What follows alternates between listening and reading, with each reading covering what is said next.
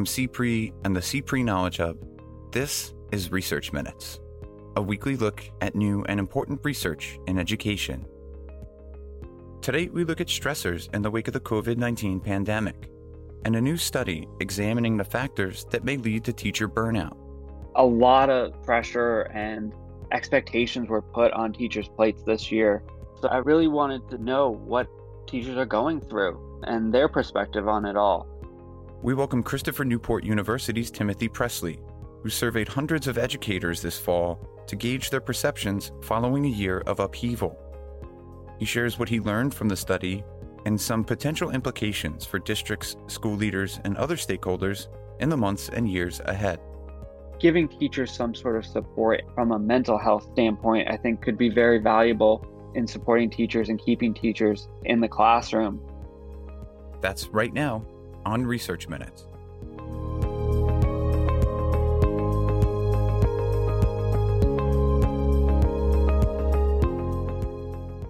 Hello and welcome to Research Minutes. I'm Keith Huemiller, Managing Editor of the CPRE Knowledge Hub. Today, we're happy to be speaking with Timothy Presley, Assistant Professor in the Department of Psychology and a research affiliate with the CNU Center for Education Research and Policy at Christopher Newport University. Thanks so much for joining us, Tim. Thanks for having me. I'm excited to be here. So today we're discussing your new study, which was just published in the journal Educational Researcher, titled Factors Contributing to Teacher Burnout During COVID-19. As you note in the article, it's one of the first empirical studies to identify the causes and predictors of teacher stress and burnout this past fall, following what was one of the most harrowing years in the history of American education. To start, could you just give us a little bit of context? When did you decide to embark on this study, and why did you think it was an area that was worthy of closer examination? Yeah, that's an absolutely great question. My background is I'm a former elementary school teacher, and granted, I did not teach during a pandemic, but I have had a front row seat because my wonderful wife is an elementary teacher. So I've seen her throughout this pandemic jumping on Zoom calls at all hours just to connect with students who she's been trying through days to connect with. I've heard about the expectations from school leaders and district leaders. And I've also heard about how teachers in schools were talked about through the media. Beyond my wife, I'm still connected with many teachers in the area, and being part of a teacher preparation program, I stay connected with our former students. And I was able to hear about some of the difficult requirements that are being asked of teachers this last spring and going into this fall, such as new learning systems, pressure they felt from parents, pressure they felt from their district leaders. So I started to kind of see how this pressure was really starting to get to teachers. And it really made me interested, is this common across all teachers or most teachers, especially this summer as districts debated how they were going to return to learning. I know for me personally, my wife and I would tune into the local school board meetings to try and see what they were thinking. And it didn't always feel like teachers were included in that conversation. So, with all that and my background being a teacher, I always try and bring teacher perspective into my research. I think it's so important to have their voice shared in the research because they're the ones in the classrooms day to day working with our students. So I really wanted to know what teachers are going through and their perspective on it all. I don't have much previous research on teacher burnout and stress, but it had been something that has really caught my eye, especially recently with the teacher shortages many states are facing. I know here in Virginia, we definitely have a teacher shortage. So I wanted to kind of explore how this pandemic and how teachers were, I guess, being treated is impacting their burnout. And are we going to have a greater teacher shortage in the future because of this COVID-19 year? And so that's kind of what led me to developing this study and putting together a survey to send out to teachers. This seems like a challenging line of research, particularly due to the unique nature of the crisis and the stressors that teachers were navigating last year. So I'm curious how you approached this work. So luckily, I have a colleague in my department, Dr. Sherman Lee, who had done some research on COVID anxiety. And so I had several conversations with him about how people in general were responding to COVID-19. And then really focusing on what was the stress level of teachers and what influences were playing a role in their stress level during this fall 2020. And so to go about that, I shot for about 4 to 6 weeks into the school year. I felt that this was an appropriate amount of time because it gave teachers an opportunity to kind of work through the kinks of the first days of school, such as new procedures, building relationships with students, adding and losing students or students changing classes. So by the time I collected data, I felt like those kinks would be out of the way. To explore this research question, I thought the easiest way would just be to get a survey together to try and get as many teachers as possible. Luckily, I was able to get over 350 teachers from 17 states with an average of 13 years of experience. On that survey that I sent out to them, I included a COVID anxiety scale that Dr. Lee developed, some questions focused on their anxiety returning to teaching, using district technology. And then I used Seidman and Zager's subscales of teacher stress leading to burnout and their administrative support and that influence on burnout. I also, in my analysis, wanted to see if there was differences based off of ethnicity, school location, which I included as suburban, rural, or urban.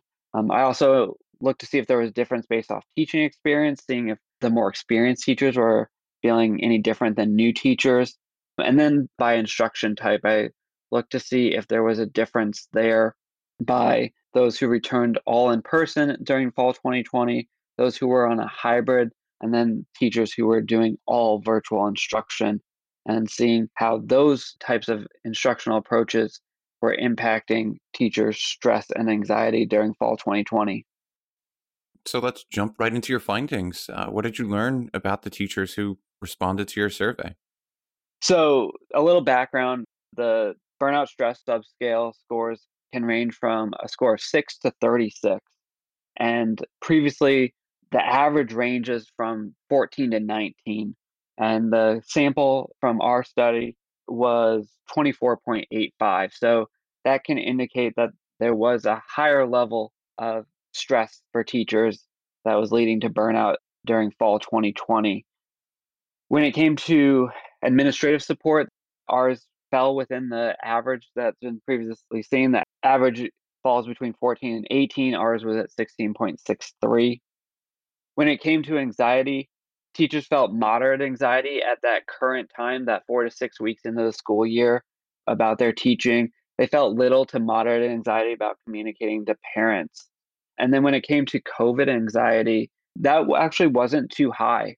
It was about 3. And based off the scale, if they have a score of 9 or higher, that indicates some really strong anxiety towards COVID. So the teachers in our sample was actually fairly small for COVID anxiety.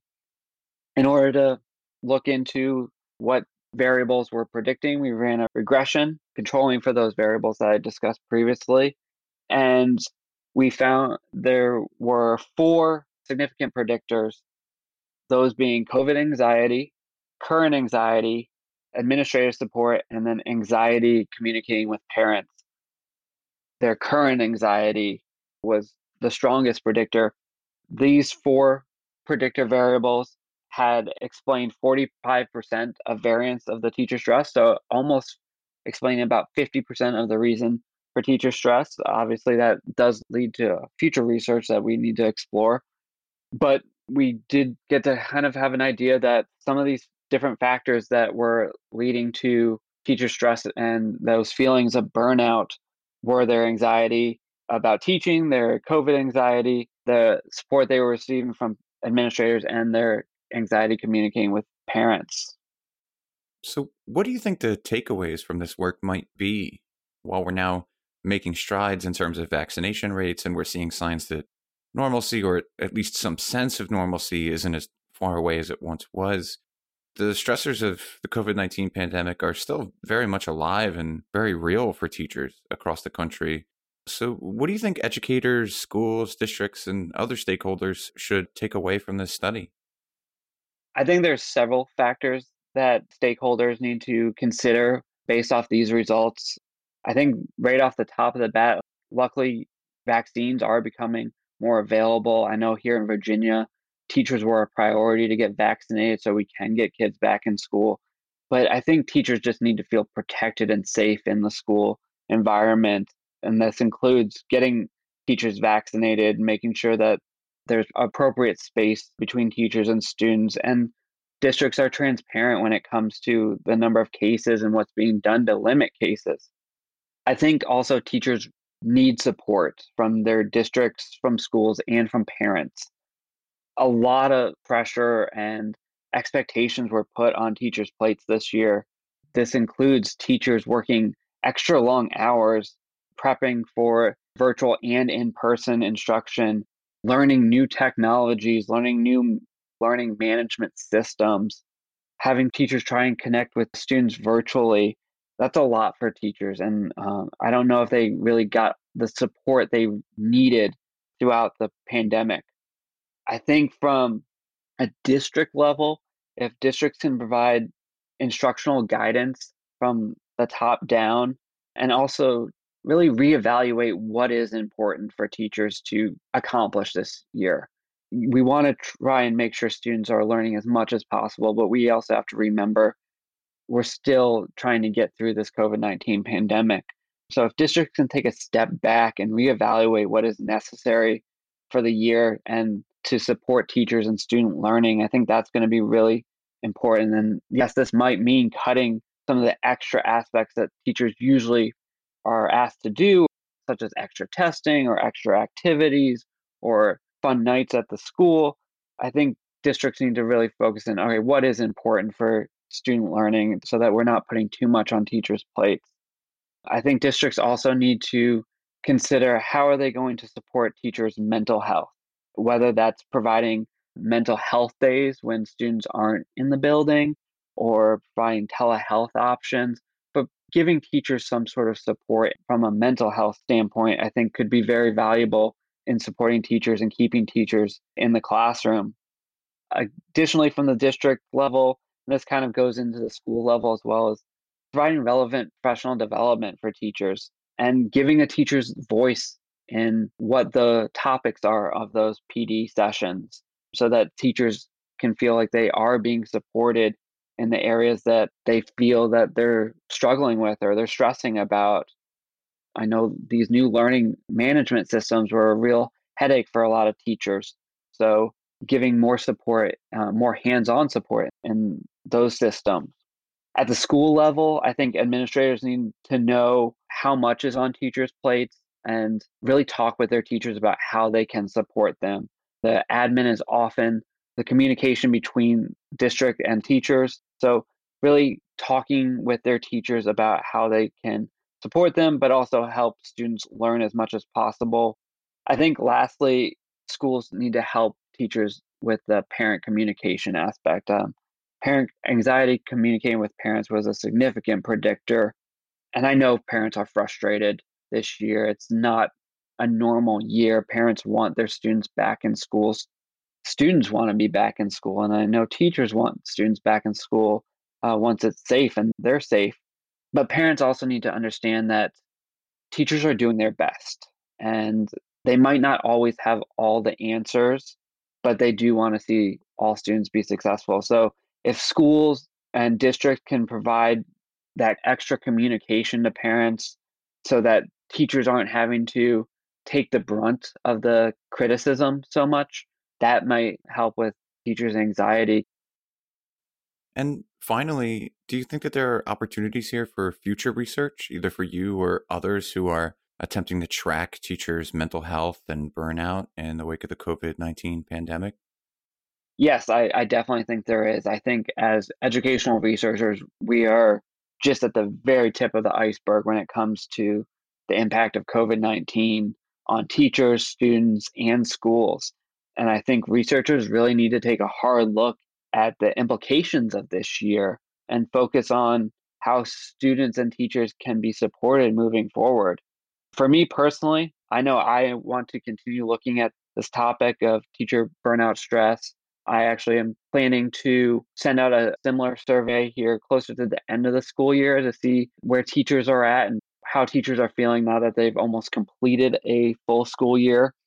And also looking at teacher advocacy, which is something I included in my first survey, factors about teacher motivation, their motivation to stay in teaching, especially after going through a COVID year, looking at how teachers use virtual instruction, how they approach hybrid instruction, are all different aspects I think as researchers we can really explore.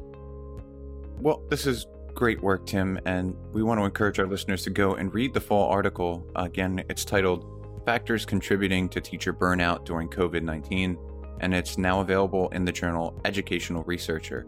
Timothy Presley, thanks so much for joining us today. Thanks for having me. Thanks for listening to this week's Research Minutes, presented by the CPRE Knowledge Hub. For more episodes or to subscribe to the series, you can find us at researchminutes.org. To share thoughts on today's episode or to suggest a future topic, you can follow us on Twitter at CPRE Hub. That's CPRE Hub.